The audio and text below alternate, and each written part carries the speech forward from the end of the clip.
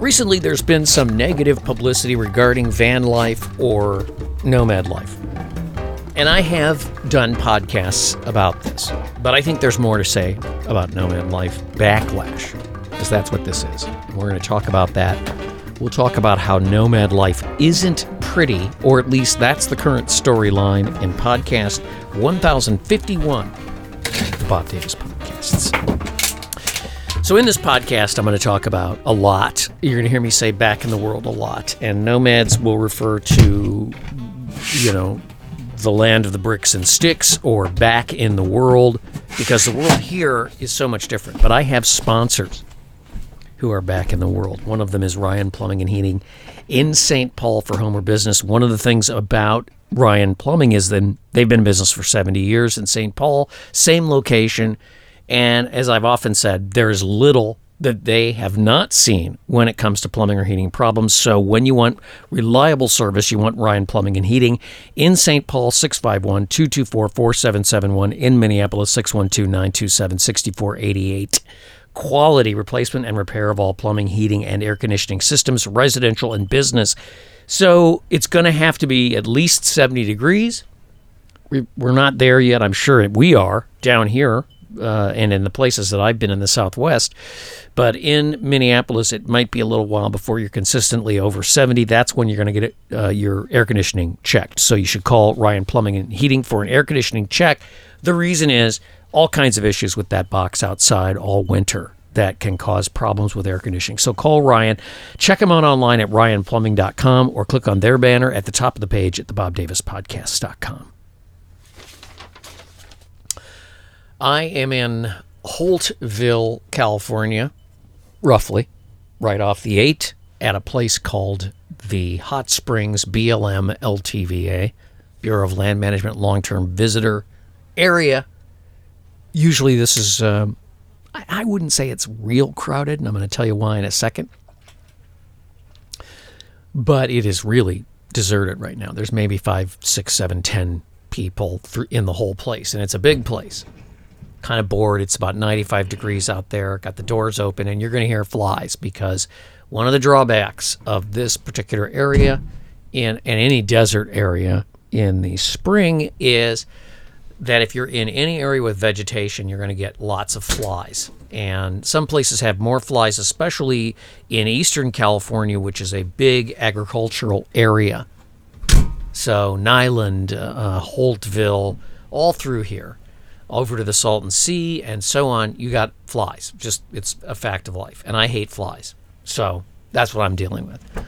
So here's an example of, nomad life not being pretty. You kind of have to wait for the flies to dissipate to cook. I'm really seriously considering just moving on, because I hate these things. But this is life in the desert, and this is what you deal with. So let's talk about storylines in media. I've talked about this many times, and I've seen the storyline theory played out. It's my theory, by the way. Many, many times on many, many different levels with many, many different subjects over the years. Either a storyline is created on social media or the media creates the storyline.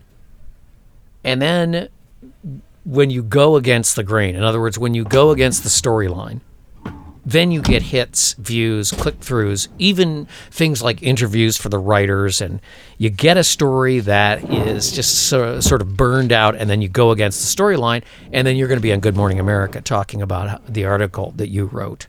You drew this conclusion or that conclusion. And so it was with an article which, again, is making its rounds. A writer-reporter is dispatched to write about a guitar-shaped pool at some hotel somewhere out west, and ends up convincing her editor to, quote-unquote, let her try the van life by renting a van for a week or two, and is shocked and disappointed at the so-called van life privations. Another one making the rounds is a reporter who decided to write about the so-called nomad mecca Slab City. I did a podcast about that too. And this reporter found it strange, dangerous, frightening, and sexually immoral and dirty, even violent. Slab City. And the result of that was a big BBC feature on the horrors of such places with video and the writer's observations. Again, the main storyline is the Instagram, YouTube, Facebook version of van life, schoolie conversions, life on the road, however you want to define it. The image is beautiful young people starting out in a gleaming rig that they converted to find the mountains, the beaches, the naked hot springs, the forests, and beautiful state parks, finding themselves. And the rigs have names. Sometimes they are sumptuously decorated. You see pictures of rich vegan stews and salads, naked showers at the back of the truck at the beach. And there's always a guitar or ukulele strategically placed in pics. And the beautiful hippie girl sits and quietly strums her ukulele. These people all talk about their goals, quote unquote, like visiting all the national parks or hitting all lower 48 or even all 50 states. And I think the feeling is that the image that they want to project is an image of achieving great success with social media feeds, writing songs or books. Many people out here that I have met, this is the plan. Well, we're gonna do a video channel. We're gonna make money on our video channel, or at least that's the dream. And a lot of it's driven by an existence of a hashtag that's really old now. I mean, I think it goes back to the early 2010s maybe. And people have been doing the nomad thing since Jack Kerouac wrote On the Road. Since guys came home from World War II and started riding motorcycles across the United States. Since people came home from World War I and started driving motorcycles across the United States. Since I think it was Lieutenant Eisenhower took a convoy of cars and trucks across the nation on the new national road back in whenever, 1921 or something. So nomading goes back many, many years, and I suppose you could argue that it goes back to the pioneers. Although I won't make that leap because I think that's, first of all, that's a big historical piece, and that's a whole different history that requires a little bit of academic research to be able to make statements like that. But anyway, I digress. This is a huge media thing, and many people have this dream of traveling. And you can put any kind of, structure around that you want. This is this image of a carefree nomad out there going where they want to go, doing what they want to do, often in a $200,000 Ford Transit conversion or ProMaster conversion or something like that. A lot of these people started their YouTube or Instagram feeds back when you could buy a conversion van for, $45,000 at best, and you could get a used one for even cheaper. If you price these now, it's just ridiculous. And so now you've got the bougie nomads driving around in $190,000 Mercedes Sprinter vans. The reality is, with all of this, and it always is everywhere true, that as with people who are entertaining, good things overdone and poisoned by too much exposure. And that is what has happened to the van life situation. There's a proliferation of these YouTube channels and books and everything else now that have really kind of spoiled the image because they've over publicized it. And I'm going to talk about that a little bit in the second half of this podcast. Got to practice yoga outside yesterday. It was it felt like it was 100 degrees. It was probably 85. Beautiful sunshine. Being able to do it outside the truck is great. During the winter, though, I went with BU Enterprises to learn the things I could do inside the truck to stay stretched out and in my body and get some relief. If you're Zoom bound, if you're homebound, if you are working from home or whatever, a lot of times we don't have time or we don't have the ability to exercise. BU Enterprises provides a whole bunch of packages that give you and your team, if you're at work, the ability to get some stretching and exercising and so forth right at the desk. The stuff really works. I did a session with Juliet, I think it was like January, maybe February, and it was great. She can see what you're doing. You can see what she's doing. She has some really experienced people working with her. She can do teams. They have team rates. Also discounts for the Bob Davis podcast. Just enter BOB Bob. And if you have a team and you want to do stuff on Zoom, she can do that. It's great. So check out BU Enterprises. Check them out online at buenterprises.com or click on their banner at the top of the page at thebobdavispodcast.com. So when people find out what I do, the first thing they ask is, what's it really like living out of your van? And I find it interesting because usually they do not ask, why on earth did you decide to do this?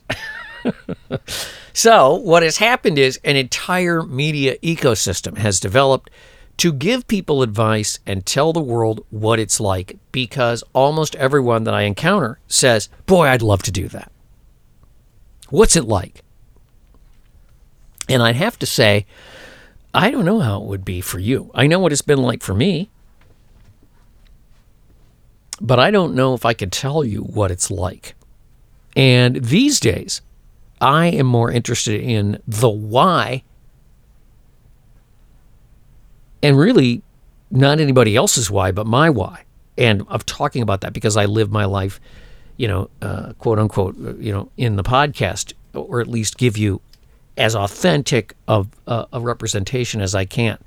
And I will tell you, I'm irritated by the negative publicity and the attacks on this as a lifestyle. And I think there's more to it than just, hey, I rented a van for 2 weeks and I don't understand what this is all about. It's not that fun. It's dirty. It's this, that, and the other thing.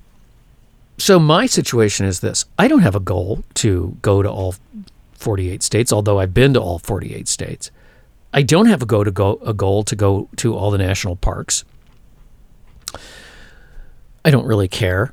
I've talked about this too. I don't have a goal to find the perfect hot springs. I've just actually recently discovered hot springs, and I find them fascinating, but I'm not going to drive willy-nilly all over the country trying to find hot springs because, you've seen one, generally you've seen them all. I don't have a desire to find the perfect small town to settle down.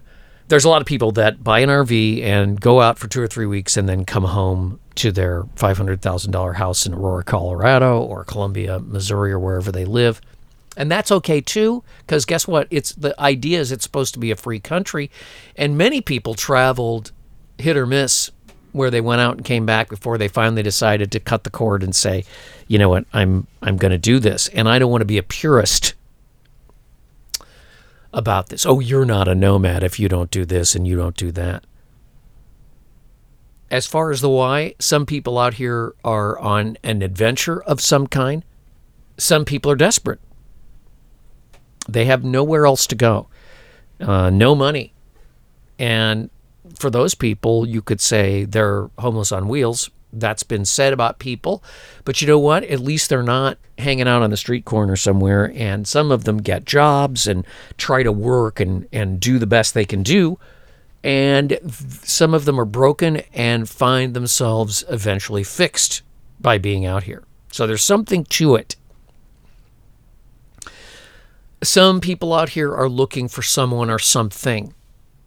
And the reality of this whole thing, and I'm going to speak specifically about those of us who have said, I don't have a home. This is my home. I got rid of everything. I specifically rejected a certain type of life, and I'll talk about why in a second. This is a difficult and disappointing lifestyle sometimes. There's a million things from getting stuck in the sand to not being able to figure out where you want to go, to having to move because people around you are weird, or I don't know, having to eat canned food because you forgot to go to the store. Most of the time, it's the stuff that you inflict on yourself. There's a million lessons to learn about how to travel and how you function in travel. Some people do well in different ways. I've learned, for me, I have to think things through. I don't like thinking things through. I like to just go. And I've learned that I have to really think about where I'm going and why I'm doing it and what I expect to get, because I'm the kind of person that someone will call and say, hey, you should visit such and such a place, or you should go see somebody here, and I'll go, and I will drive across the country. I'm not doing that anymore, and it's really hard. So I have my own struggles. But I chose this lifestyle, for what it's worth, if you want to call it a lifestyle, because I wanted an alternative to what I saw as the soul-killing, workaday, suburban or urban life. And that sounds like a judgment. I do think that lots of people are beginning to question life back in the world. Is this worth it? What do we get out of this? And I'm going to talk about that towards the end of the podcast. I do think this is a unique time in our history where you actually have the technology to break loose and go and look for the thing that you want to look for, or find an alternative lifestyle if that's what you want, or whatever it is that you're looking for. And so people go to all these places. They go to Slab City, and they go to these hot springs, and they go to these hippie camps, and they go to music festivals, and they do what they want to do in their search for the thing, whatever that is. Personally, I think people have gone and are going batshit crazy, actually. You see it all over the world right now. And I think, to a certain degree, the really, truly sane people are the people who have said, I'm hitting the road because this is nuts. I know a Canadian fella who was faced with lockdowns and went and bought a used RV and climbed into his used RV and headed south to Arizona last year, because he was like, I'm not going to be locked down and have to sit in my house for the next year. I made the decision to do this because I'm not going to live that way. So I think people have various reasons for doing this. Well, then you get into this. Well, what's it like? And I have to say, for me, I am happy. I am happy every day. I sit in my chair in the sun.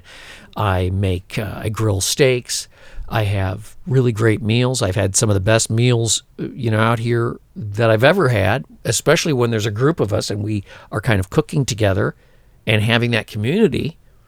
The hardest thing of all for me was to just sit all winter in one place rather than travel, just because of the high fuel prices. But we all have setbacks. I've talked about this.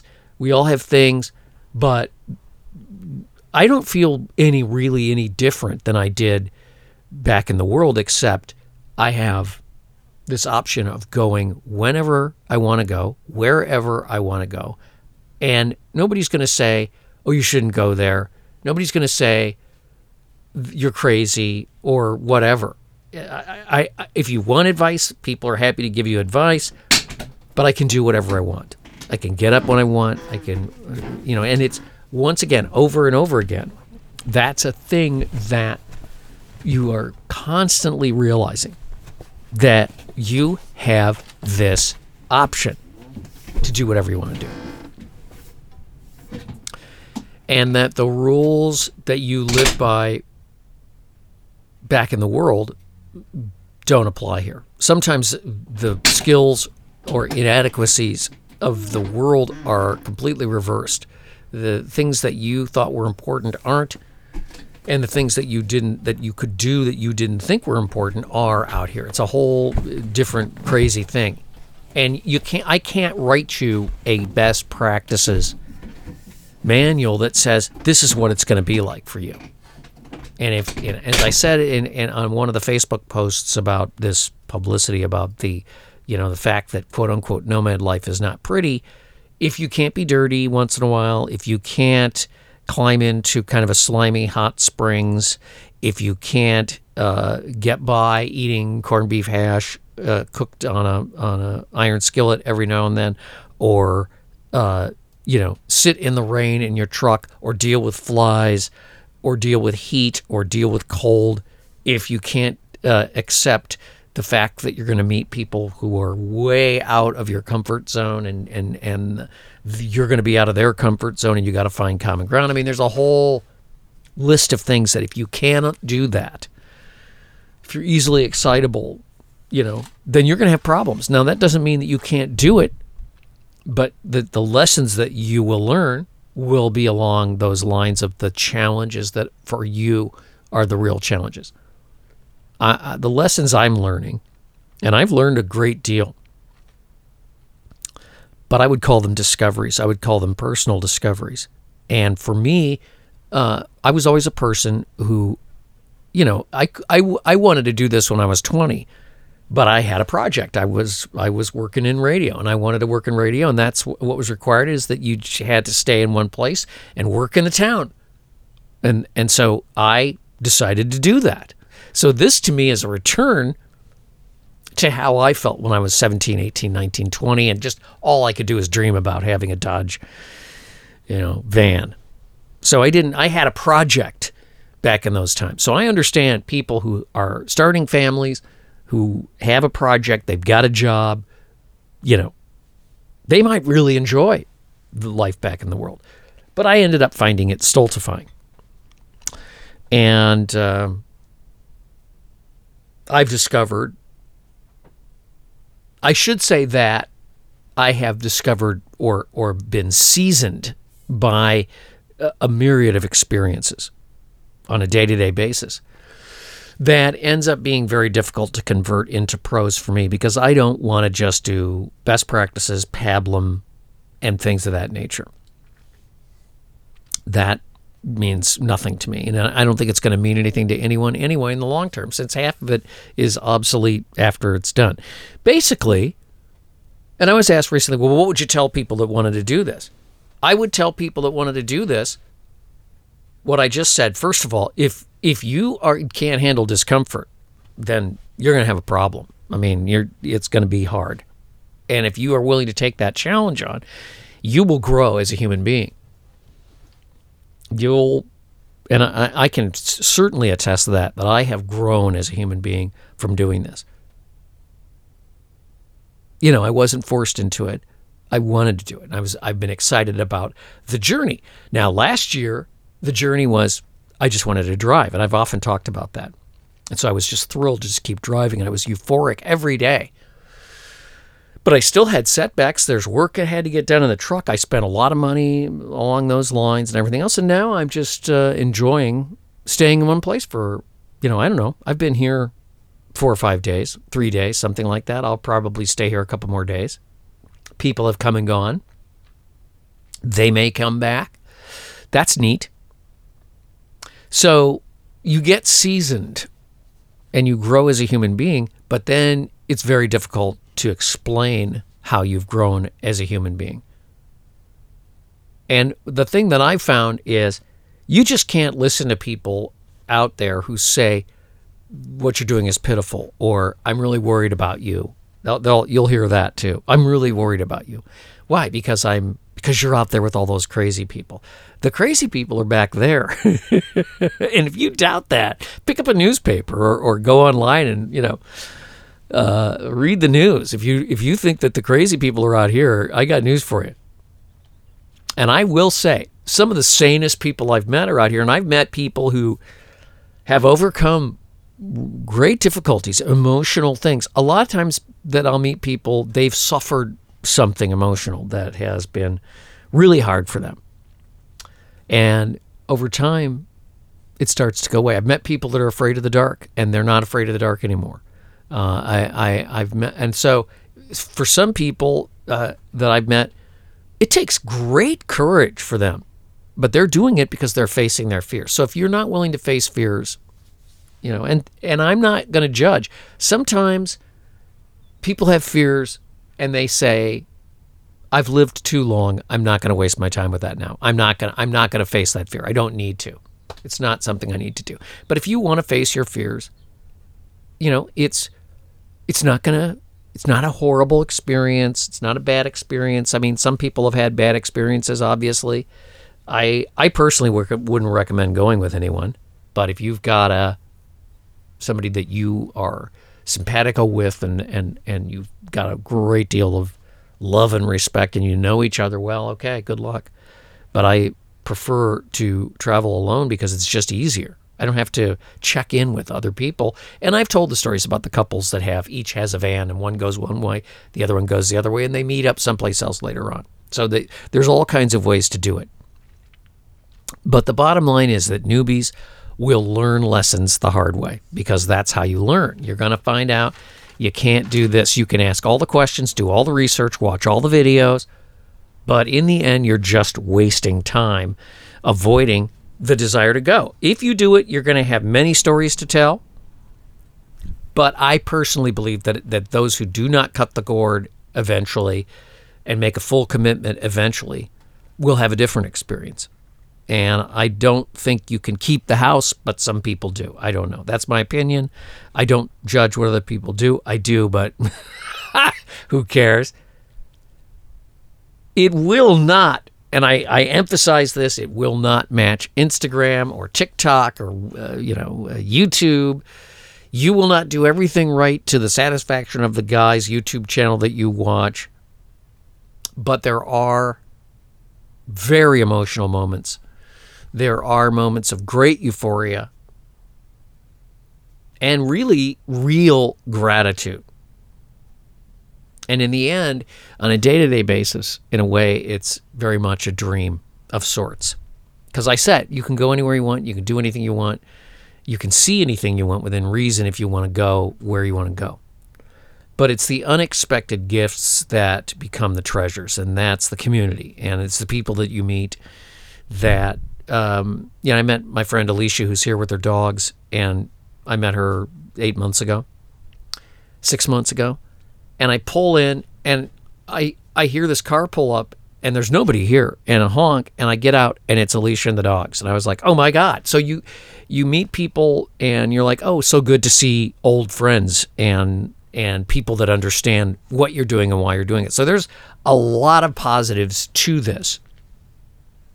But it's not going to match the media storyline. And it won't match the negative media storyline on being a nomad or van life or whatever you want to call it. And it won't match the media storyline of it being this incredible, beautiful, fantastic experience unless you have a lot of money, unless you just happen to be lucky enough to be that couple, right? But it doesn't have to be that. It doesn't have to be this perfect experience. It can be whatever you want it to be within reason. And that's the great thing about it. So I hope I've explained a little bit about what it's like. I mean, I don't think I can tell you what it's like. It's very hard for me to explain the emotional impact of being able to do what you wanted to do. I am so glad every day that I don't have that duplex, that I don't have to pay rent. I am so glad every day that I don't have to sit on my deck and worry about rent or think about what am I going to do or what's this. And, I don't worry about any of that. I know what I have to do. I know tomorrow I've got to go do my laundry. I know that I got to go into town and get more food, or I know that I have to figure out where I'm going to go next.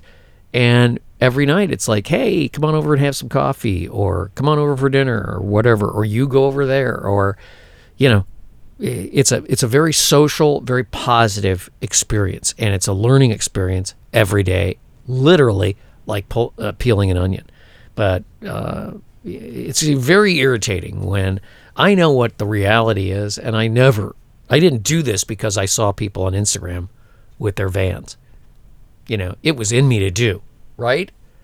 It's just irritating that people take a tack from a picture, from a media construct, and then try to tear it down without really taking the time to learn it.